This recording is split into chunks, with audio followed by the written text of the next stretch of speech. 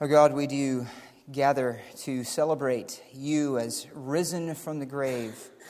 And what gives the substance to the affection in our hearts when we sing is the reality of your glory revealed in your word. And so now as we hear you speak to us in your word, our worship is more than anything fueled by the truth of your glory and of the resurrection and all that that implies about your person and about our salvation and about our hope. And so I do ask you, and we together ask you, that you would open our eyes, remove anything that would hinder our full sight of your glory. Would you, by your Spirit, help us to taste of that glory, to adore you, to believe you, and to follow you with all of our lives and all of our hearts. We ask you now to be with us in these next moments in a special way. And we pray in your name, O Christ. Amen. Well, open up your Bibles this morning to John chapter 11. John chapter 11. Of course, because it's Easter, because it's Resurrection Sunday, we are taking a break from our normal walk through Matthew to focus particularly on the resurrection of Jesus Christ. And we'll do that this morning in John chapter 11, particularly in verses 25 through 26.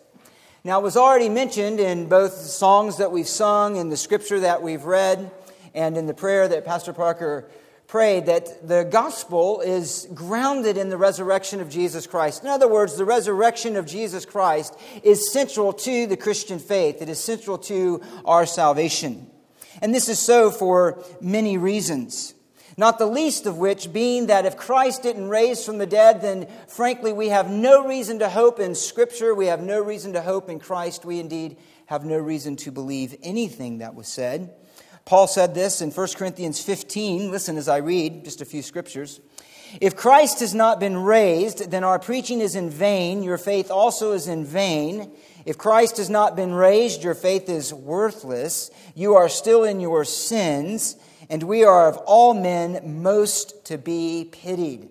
Pretty strong words, but they are true. Indeed, the resurrection is the very foundation of our hope, and without it we have no hope. The resurrection declares Christ to be the Son of God. Romans 1:4, he was declared the Son of God with power by the resurrection from the dead.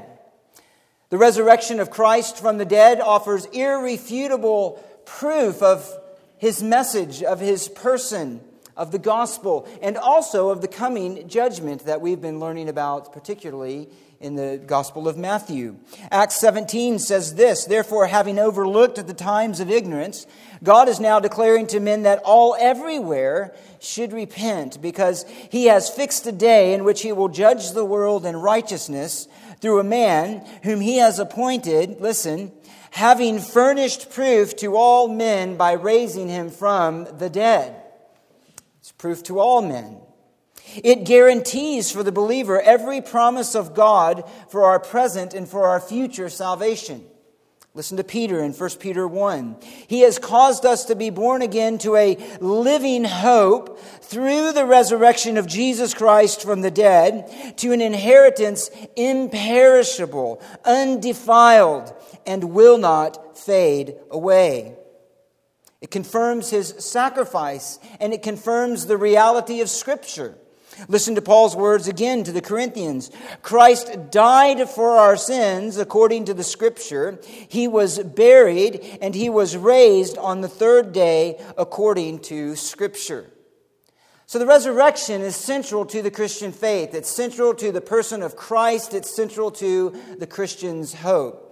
And there are, of course, many, many other things that could be said about the resurrection that make it central to our life and to our hope.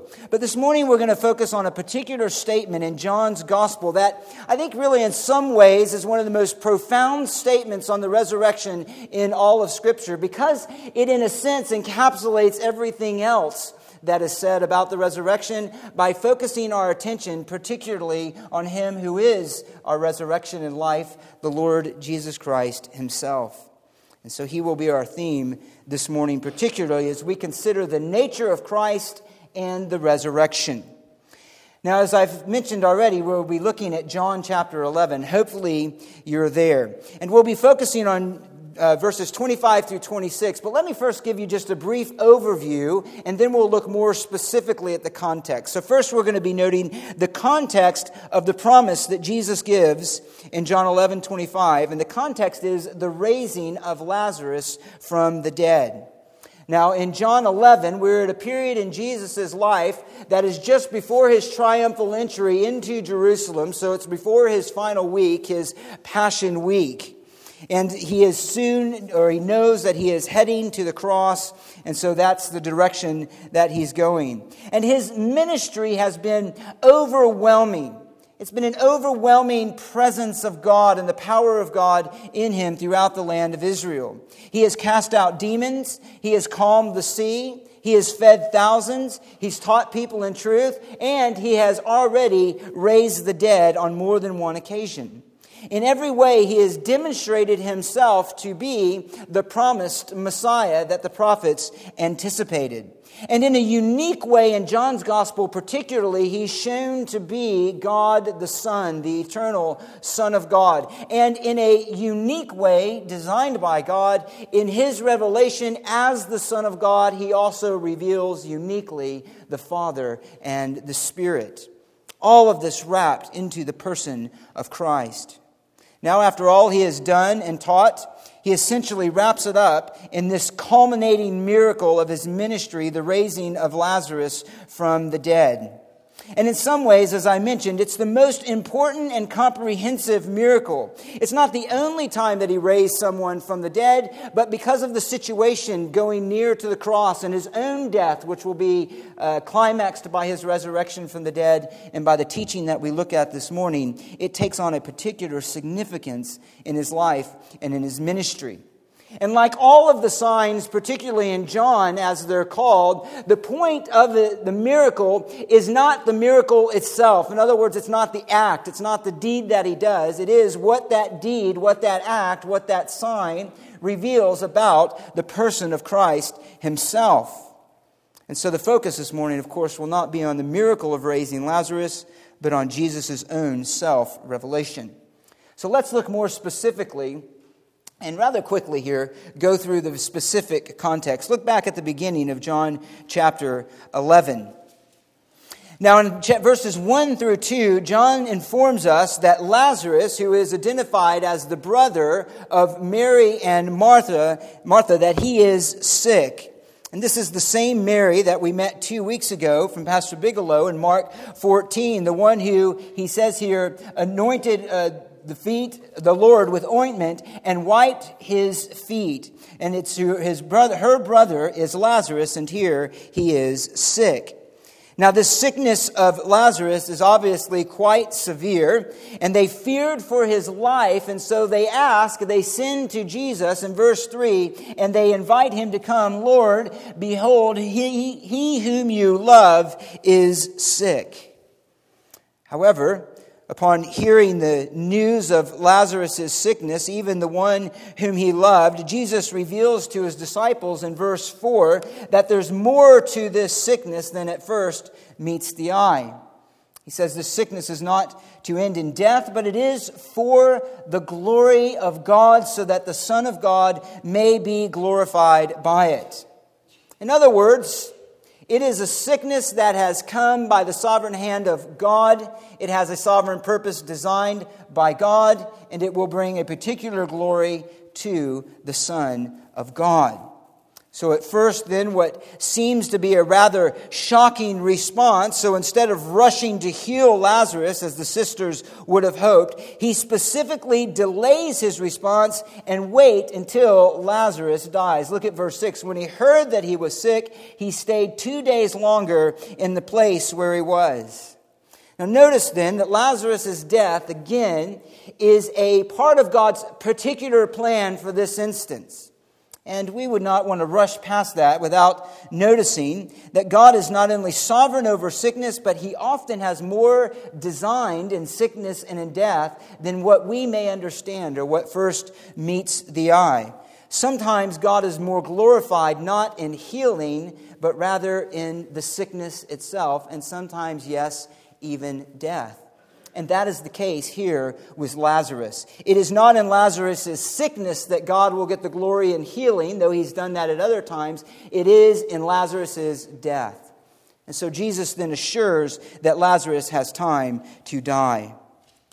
Now at this point, this is something known only to Jesus. So after he waits a couple of days, he tells his disciples in verse 7 that they are going to go back to Judea, which elicits from them a certain response of fear because they were just seeking his life there. So Jesus rebukes them and then informs them more specifically in verse 13 that they were going, verse 14, that they're going to Judea to see Lazarus because Lazarus is dead.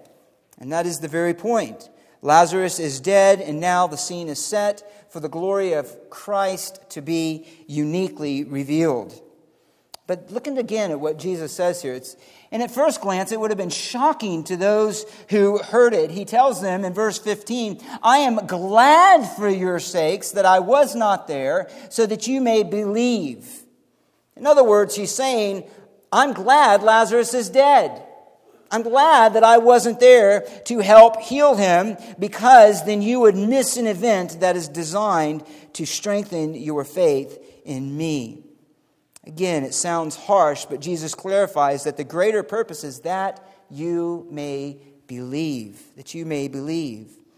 So as they continue to head towards the place where Mary and Martha are, in verse 20, Martha hears that he's coming and she goes out to meet him, and she immediately spills out what's really on her mind. She says in verse 21, if you would have been here, my brother would not have died.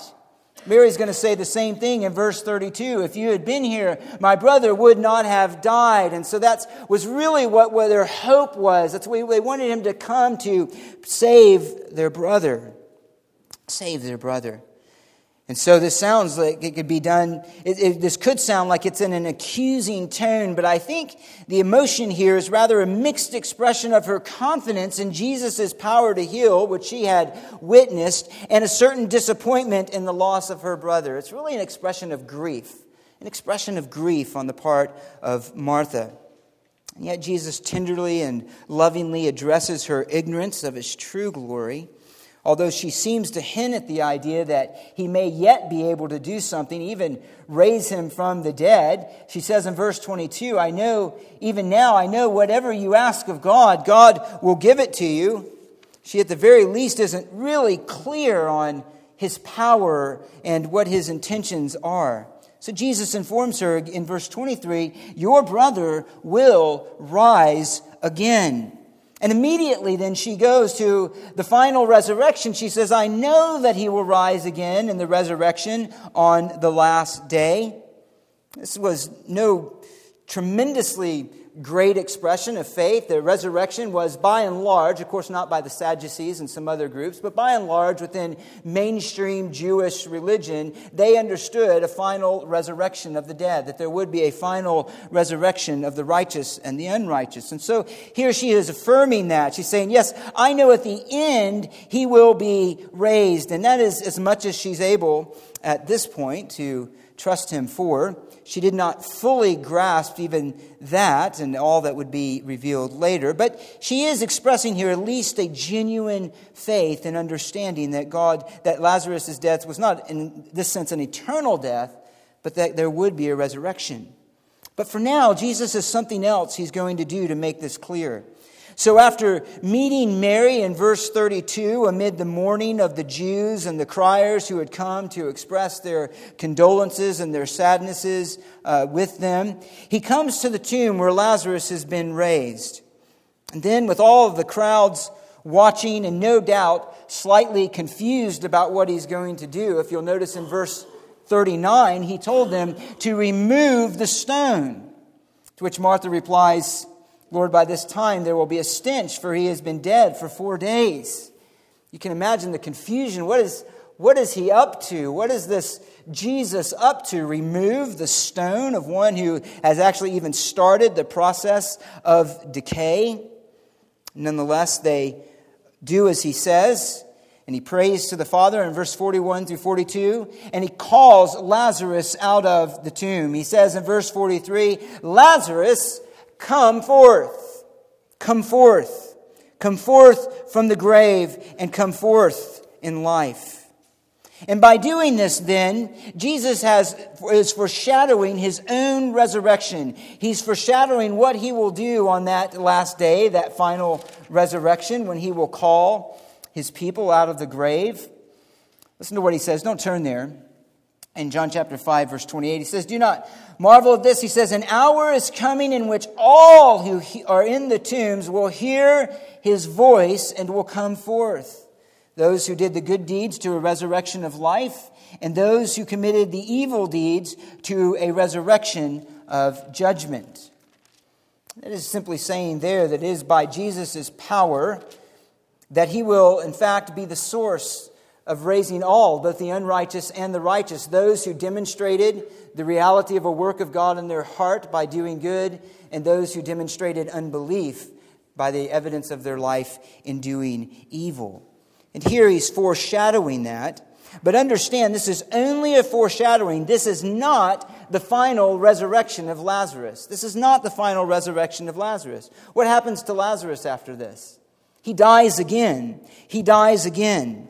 We read it earlier in 1 Corinthians 15. This is not the final resurrection in which this perishable will put on imperishable and this mortal immortality. This is a practice session, if you will. It is something that is declaring the reality of Christ's power of the resurrection of life, but it is not yet the final resurrection.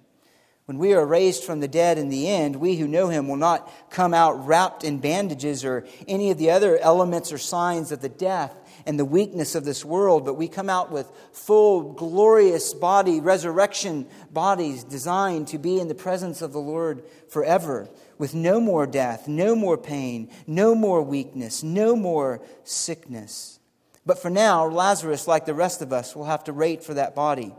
So after Jesus calls him out of the tomb, what is he? He's still wrapped in burial cloths, and he still has the spices that are mixed in with that. And you can only imagine, if you try to think through this, the experience of Lazarus himself, what that must have been like. Alive again after being dead and now wrapped in these cloths and all the smells of the spices and all of those things. And no doubt the people watching were simply stunned to see Lazarus walk out of the tomb, which is why Jesus had to tell them at the end of verse 44, unbind him and let him go. You would think that would be obvious, but this is almost amusing. It shows us they were in utter shock. They're just staring at him in disbelief. And in all likelihood, they were just had their mouths opened. And so Jesus has to instruct them to unbind him, let him go, get those cloths off of him so that he can be free to move. And what was the ultimate response? Well, he says in verse 45, many of the Jews who came to Mary and saw what he had done believed in him. And that was the point. He said that these things I'm going to do something so that you might believe, that we might believe that he is the Son of God, that we might believe that he is the one promised by Messiah. And so it engendered in them faith, it elicited from them faith. And others, in verse 46, it elicited fear. And it displayed their darkened hearts of unbelief. He says, for others, some of them went to the Pharisees and told them the things which Jesus had done. And later that reality of Jesus raising Lazarus from the dead will be the very thing that frightens the Jewish leadership into this overwhelming and burgeoning popularity and influence of Jesus on the people, such that they will want to put him to death, to get him off of the scene. It says in verse 53, so from that day on, they planned together to kill him. So whether they believed in what the sign revealed about Christ and trusted him, or whether they saw in the sign only a threat to themselves, in either case, the glory of God was revealed and the glory of Christ was revealed. And it is that particular glory of Christ that we're going to focus on here for the remainder of the message. So turn back, if you will, or look back to verses 25 through 26. We skipped over it a bit earlier, but now we're going to look at it a little more closely. And in verse 25 and 26, again, as I've mentioned, this is really the point of the passage. This is the point of the whole passage. This is why Lazarus was raised. This is why all of these events have taken place, to reveal this very truth about Christ. And so this, secondly, then, is the content of his promise, namely that Jesus is the foundation of our resurrection and life. Verse 25, after Mary had affirmed her faith in the final resurrection, Jesus says to her, "I am the resurrection and the life. He who believes in me will live even if he dies, and everyone who lives and believes in me will never die." Do you believe this? Do you believe this? Now remember that Jesus is making a statement in response to Martha's assertion that Lazarus will be raised on the last day. Again, this was something that they understood. Daniel revealed that in Daniel chapter 12. We've looked at that briefly before. Let me just read it to you. Daniel chapter 12 says this. Verse 2, "Many of those who sleep in the dust of the ground will awake, these to everlasting life, but the others to disgrace and everlasting contempt."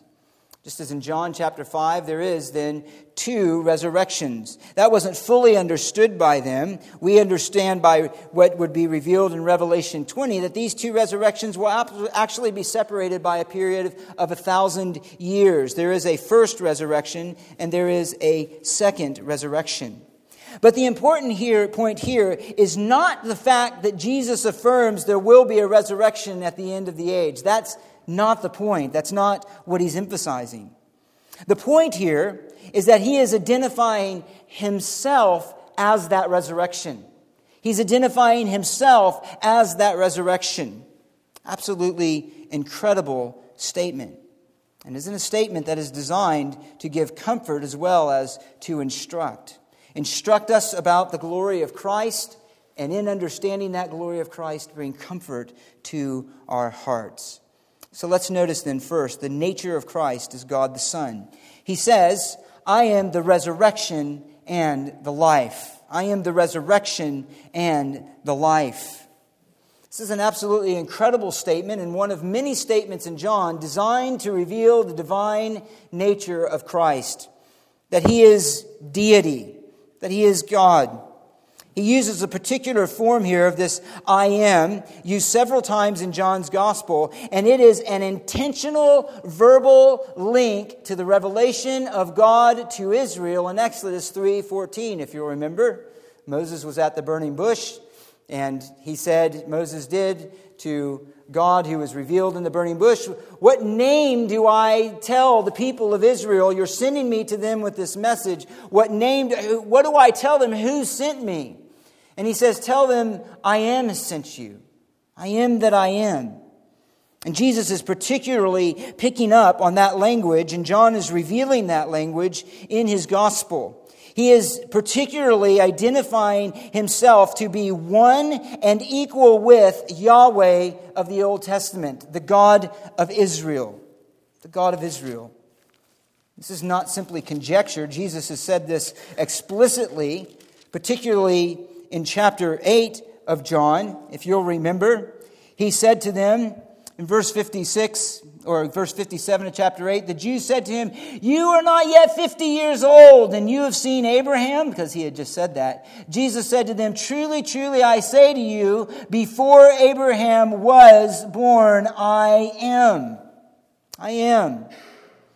And if you think that that wasn't a very clear statement of what he was saying, putting himself on the same level of the God of the Old Testament, what did they do? If you're looking at it in verse 59, therefore they picked up stones to throw at him. It wasn't the first time, because they got exactly what he was saying. And of course, Jesus escaped them. In chapter 18 of John, when they come to arrest him, the very mention of this name, I am, is going to cause his accusers to fall backwards to the ground in stunned amazement.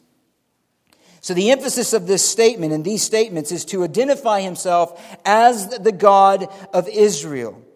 And he does this in such a way as to show not only that he is equal to him, but he does this in a fullness, in a way that shows a particular fullness of this equality.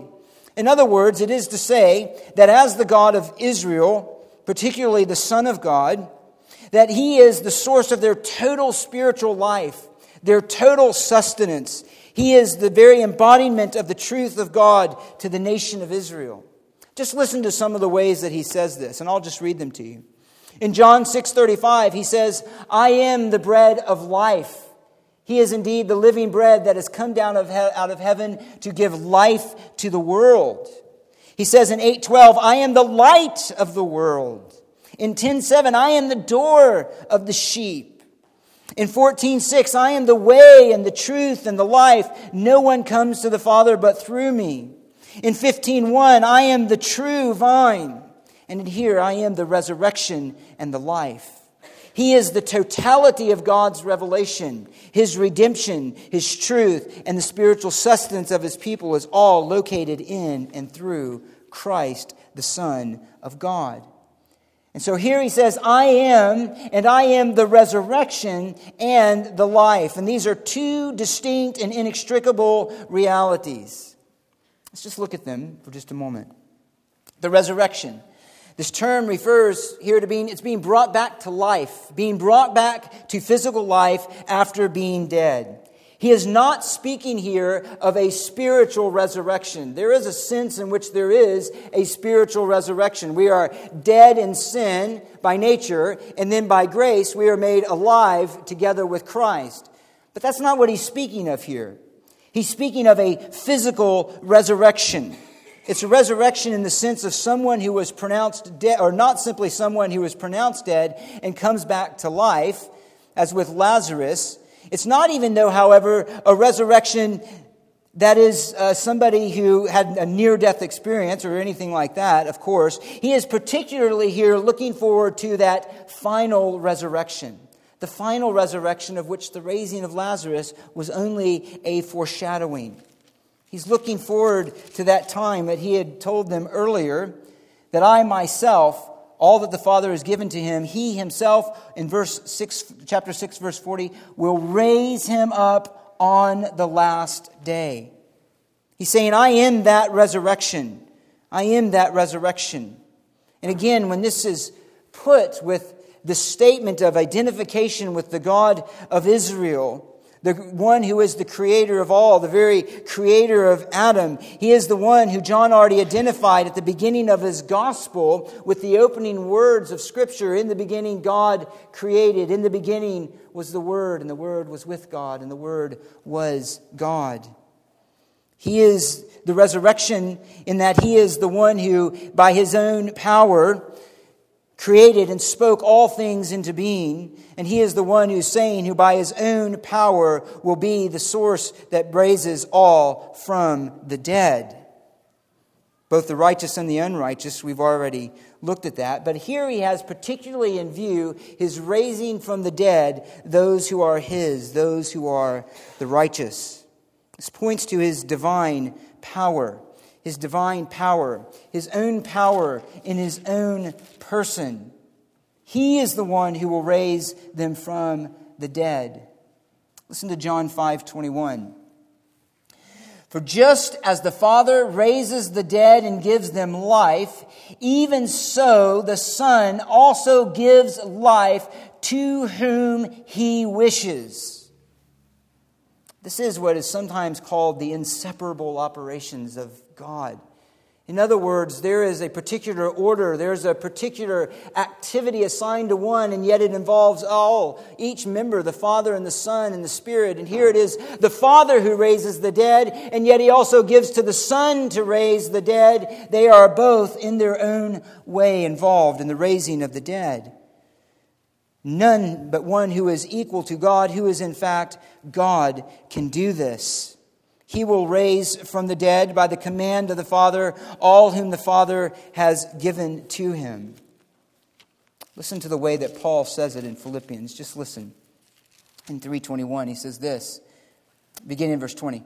Our citizenship is in heaven, from which also we eagerly wait for a Savior, the Lord Jesus Christ, who will transform the body of our humble state into conformity with the body of his glory by the exertion of the power that he has even to subject all things to himself. This is the power of Christ. This is the glory of Christ. He is the resurrection. He is the God of Israel who alone brought life into being and will bring it into being in the resurrection. However, as noted earlier, the significant point here is not simply the resurrection of the dead, but that he's identifying himself as that. He's pointing us to beyond the event to himself, and by doing that, he's bringing comfort and particularly to Martha, by saying, look, it's not simply a far-off event over here that you're to hope in. It's not simply something way off in the future. But he's saying, look, the very one who is that resurrection is standing here with you. He's the one who is near you. The one who is the very reality and the power of all of God's raising the dead is speaking with you. Do you get that, Martha? Do you understand that? It's not unlike Jesus' own words to the Samaritan woman at the well, when she was talking about the Messiah, the one they were hoping, and he says, I who am one who is speaking to you am he.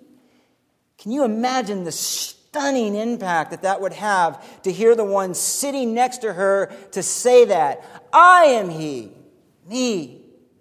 Not one who is coming, but the one who is with you, the one who indeed has come. He says to her, I am that resurrection, Martha. And beloved, we should take great comfort from that too. Because the one who is standing there speaking with Martha is the one who is in us and is present with us, who said, I will never leave you and I will never forsake you. He is in us by the Spirit, and we will one day be in his physical presence. He's saying, I am he who will accomplish, I am the grounds, and I am the substance of the resurrection, and I am with you. He says, not only that, he says, I am the life. I am the resurrection and the life. And really, I think in many ways, this is the true glory of the passage. This is the true glory of the passage. I am the life. This is such a rich concept, and it's at the very heart of our salvation. What kind of life is he talking about? He's not talking about mere life as existence, like plants and animals live, that kind of thing. Although it is true that everything depends on its life because of Christ.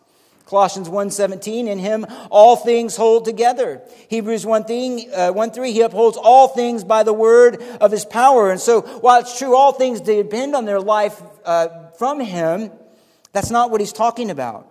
And he's not even talking about life simply as our interaction with this world, sort of the sum total of our relationships and experiences in this world.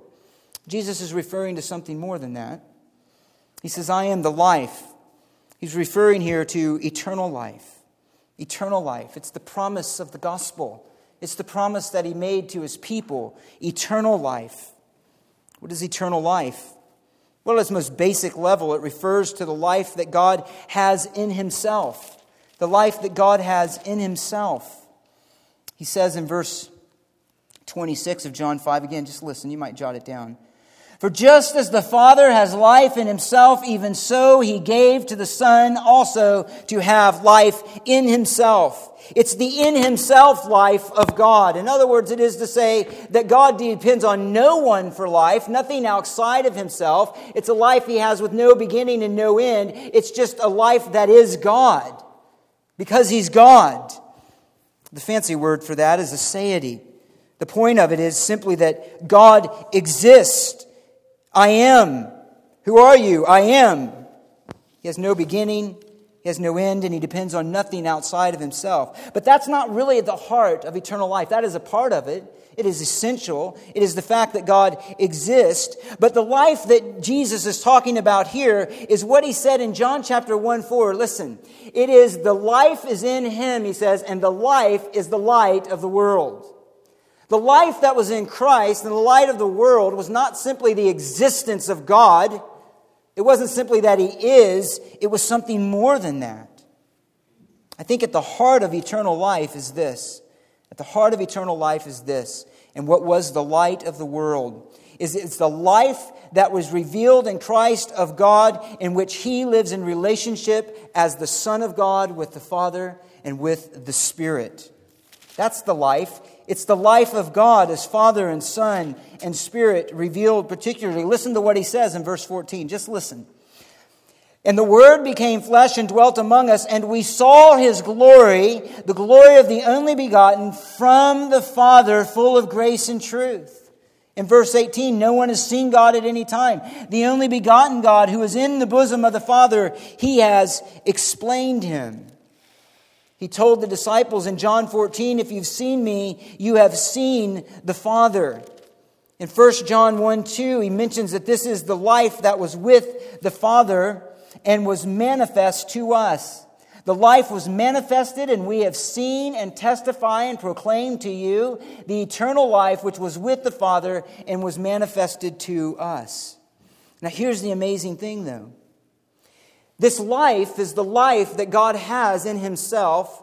It is a life that He enjoys in His relationship with Himself, the community of the Godhead, the Father and the Son and the Spirit. But it is a life that in Christ is particularly revealed in His accomplishment of our salvation. Isn't that the amazing thing? He revealed this life uniquely in His redemption of sinners. God so loved the world, He gave His only begotten Son, that all who believe in Him should not perish, but have eternal life. The life that Jesus manifested and gives to sinners is this, catch it, is to participate in His own relationship with the Father and with the Spirit. That's what He said in John 17:3. This is eternal life, that they may know you. That's not know about you. That is, know you in the reality of the experience of faith and of relationship. The only true God and Jesus Christ whom you have sent. It is, as he goes on to explain that life, that John says it is fellowship with the Father and with His Son, the Lord Jesus Christ, in 1 John 1:3. That is the life. That is the life that He's revealing. So He is the resurrection and the life for us and for our salvation. Let me just briefly bring these two things together in this way. This statement then points to the glory of salvation in and through Christ. It points to the cross, actually. It points to our redemption. It points to the eternal life and fellowship that He came to give us in and through Himself, the Son of God, in flesh, crucified and risen for us. Listen, He is the resurrection because He's going to die. That's why. In order to be the resurrection, it involves His death. John said the Baptist, at the very beginning of the gospel is recorded, He is the Lamb of God who takes away the sins of the world. He's going to die and suffer because He is the sacrifice for sin, and yet He will rise from the dead because He is the life. He is the life. And He did it for our salvation and to reconcile us to God. And so that then takes us to the second point. The nature of Christ then in our salvation. The nature of Christ in our salvation. This is why He is our hope. So listen to what He says. I am the resurrection and the life. I am your God, essentially, who has come to be your resurrection and your life. And then He says this. He who believes in me will live even if he dies, and whoever lives and believes in me will never die. That is an incredible statement. Incredible statement. Particularly in what it reveals about the nature of our present salvation in Christ and our hope as Christians. Now, essentially in this statement, he's looking at the same truth from two different angles. What he says, he who is believing in me or believes in me will live even if he dies, is to say simply this, that when a believer dies physically, they are immediately in the presence of the Lord. They're immediately in the presence of the Lord. And the future tense here, he shall live, it might be pointing, though, particularly to that future resurrection of living in His presence in a resurrected body. In that case, he'd be saying, death is not the end for the one who believes in me, but he shall also live with me. And it is this reality that makes death for a Christian actually something blessed. Listen to this in Revelation 14:13. This is the idea that Parker was talking about earlier. When Christians come together to remember one who has died in the Lord. He says this, "And I heard a voice from heaven," John does, "saying, 'Write, blessed are the dead who die in the Lord from now on. Yes,' says the Spirit, 'so that they may rest from their labors, for their deeds follow with them.'" Blessed are those who die in the Lord. We would count them blessed. The second part of his statement, "Everyone who is living and believing in me will never die." Literally, you could say, will not die to eternity, will not die forever. It is to say this, that the one who has the life of Christ will never truly experience death in its ultimate sense. We may die physically. In fact, we will die physically, which is why that's not what he's talking about. Christ himself is going to die physically. It is to say this, that though we may die physically, if we are united to Christ, we will never be separated from God in intimate fellowship with Him. Never. Never. That is the promise. We will never be out of fellowship with Christ. He said it this way, Jesus did earlier, again in John chapter 5. "He who hears my word and believes him who sent me has eternal life," get this, "and does not come into judgment, but is passed out of death into life." Let's think about this a little bit. As noted earlier, to have spiritual life and eternal life is to be in fellowship with the Father. That's what it means to have life. It is to be participating in the life of Christ. It is to have His righteousness covered over your sin. It is to have His fellowship with the Father become something that we are allowed to participate in who have trusted in Him. And so what he's saying then is that kind of fellowship, that life, that intimate relationship with God will never cease even when you physically die. It will never cease. That's why Paul could say in 2 Corinthians, listen, "We are of good courage, I say, and prefer rather to be absent from the body and to be at home with the Lord." That's the idea. We're absent from the body, we're at home with the Lord. We were put to death in the flesh, we're in the presence of God. The relationship, the fellowship with Him by the Spirit is never broken. Listen to what he says to the Philippians, and just listen. Philippians 1:23. He says, "I'm hard pressed from both directions, having the desire to depart and be with Christ, for that is very much better. To remain on in the flesh is more necessary for your sake." He's like, look, I have this fellowship with God. For me to live as Christ and to die is gain. And so whether I'm here, I'll fellowship with Him and I'll serve Him. If I die, I'm in His presence, and that's even better. But I will never be outside of my fellowship with God in and through Christ. But let's consider another part of this. The death he speaks of then is a death that will never be experienced by a believer. And it's the death then of that separation, that final separation of God. Now consider this because it has to be understood. In 2 Thessalonians 1:9, Paul says this, speaking about eternal destruction that's coming. He says this, listen. He says, "Eternal destruction," these will pay the penalty of eternal destruction away from the presence of the Lord and from the glory of His power. In Ephesians 2, he talks about unbelievers being separated from the life of God. Now, when Paul says this in 2 Thessalonians 1, he doesn't mean there's an absolute separation from God's presence, because even in hell, even in eternal punishment, God is present. He's present, however, not with any sense of His goodness, not with any sense of His willingness to bless, but He is present in judgment. He's present in wrath. Listen to Revelation 14.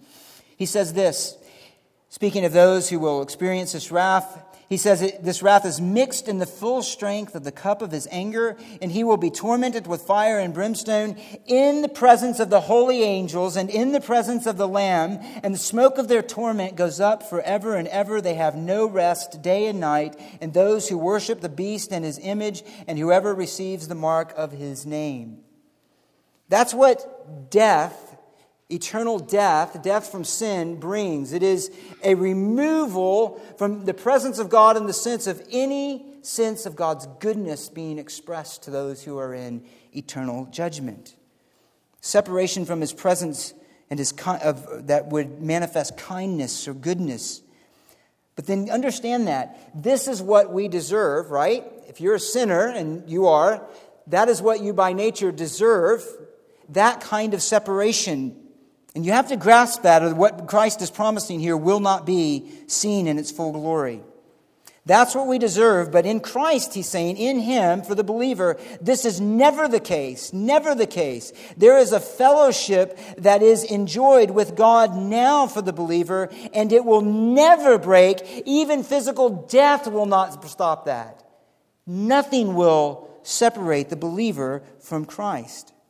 And we're going to mention this a little bit more, but listen to this note by William Barclay. He says this. He's quoting the words of Edward Confessor, who was an old English king. And the king said this, "Weep not," on his deathbed, "weep not, I shall not die. And as I leave the land of the dying, I trust to see the blessings of the Lord in the land of the living." We call this world the land of the living, but it would in fact be more correct to call it the land of dying. Through Jesus Christ, we know that we are journeying not to the sunset, but to the sunrise. That really captures part of what he's saying here. This is the land of the dying because we're dying. It is the land of the living that believers are headed towards. And the life that we have now will be more fully experienced what we've passed through the gates of physical death. But it points to another reality that is striking. And it points to him again, who is the resurrection and the life. So if the reality of death is ultimately separation from God, if that's what death should bring to those outside of Christ, the experience of his wrath, that then could only be removed then by him who is the resurrection and the life. Right? Our sin and the death and separation from God's fellowship that it brings could only be destroyed by him who has eternal life in himself and has had it eternally with the Father. It could only be destroyed by the one who could make that statement, "I am the resurrection and the life." That I am the one who has life in himself. Only someone with life in himself could be the source then of our life. He says in Acts 2:24, Peter, it was impossible for him to be held in its power, speaking of death. So it's only him who is life who could take on a human body made in his own image, bear in it and in his own soul the full measure of God's wrath for sin, the full weight of the curse of the law, which he is on his way to do in John 11, and in some mysterious way fulfill the requirement of the law in his pain and suffering and some mysterious separation from his fellowship with the Father in a way that would cause him to cry out, my God, why have you forsaken me?" And yet in that very experience of the separation in a mysterious way, in the very experience of his death, not to be destroyed by death, but rather, and listen, destroy death and break its power by his own life. That's the glory of this. The resurrection and the life. Him who could experience death and not be destroyed by death, even though in that death he bore the full weight and penalty of the law, but rather to defeat death itself and then rise victoriously. Only he who is the resurrection and the life could do that. And therefore it's only in him that we can have that hope. Listen to what Paul says in 2 Corinthians 5:4. It is in Christ and in his resurrection, he says, that this mortal, this that is subject to death, this that is weak and is perishable, is swallowed up by life. Is swallowed up by life. What a tremendous statement. Tremendous statement. What a picture. It's utterly destroyed by the life of Christ. Listen to one other thing. And just listen. In 1 John 5, I just want to emphasize this and we'll wrap it up with a couple more points. Listen to John chapter 5. The one who believes in the Son of God has the testimony in himself, and the one who does not believe God has made him a liar, because he has not believed in the testimony that God has given concerning his Son. Do you realize there's two options there? I either believe and repent and I trust, or I'm calling God a liar. I'm saying what your testimony is not true. And this is the testimony, John says, that God has given us eternal life, and this life is in His Son. He who has the Son has the life. He who does not have the Son of God does not have the life. I have written these things to you who believe in the name of the Son of God, that you may know that you have eternal life. When you see His life in you, and it's only in His Son. Notice what he says. He is believing in Him. He repeats it twice. The one who believes in me. Verse 26. And believes in me. In me who is the resurrection and the life. Him who could say to His disciples, because I live, you will live also. And He is our confidence. Now look at this. This promise then, he says it twice, is for those who are believing. For those who are believing. John 3:15, whoever is believing in Him will have eternal life. Whoever is believing in Him will have eternal life. What does it mean to believe or to be believing? I can tell you what it does not mean. It does not mean simply confirming that this is true. It does not mean simply confirming that this is true. It does not mean confirming it and being able to defend it with clarity from Scripture that it is true. That's not what he means by believing. Listen to what he says. Just listen to the words. In John chapter 2. When he was in Jerusalem at the Passover during the feast, many believed in His name. There's no sleight of kind of Greek word kind of thing going on here. It's the word for belief throughout. He's saying many believed in His name, observing the signs which He was doing, but Jesus on His part was not entrusting Himself to them, for He knew all men, and because He did not need any to testify concerning man, for He Himself knew what was in man. In other words, they were believing, but it was not the kind of belief that Jesus would respond to in entrusting Himself to them. In other words, it wasn't a right kind of belief. So there is a wrong kind of belief. There is a kind of belief that affirms the signs and affirms certain truths and yet does not bring about participation in the life and the salvation of the Son of God. It's a faith that does not love and does not rest in and does not obey. The believing Jesus is speaking about here is the believing of repentance. The believing of repentance. It's the believing wherein you exchange your life for His. That's the believing he's talking about. You think you could say it stronger? Listen to Christ, His own words in verse 25. He who loves his life loses it. He who hates his life in this world will keep it to life eternal. What kind of believing is this? Is the kind of believing that doesn't just say, this is great, I'll add it on. It is the believing that says, I understand everything that God has revealed about Christ, what that says about my sin, what that says about His atonement, and what that says about me exchanging everything to embrace Him, to have His life.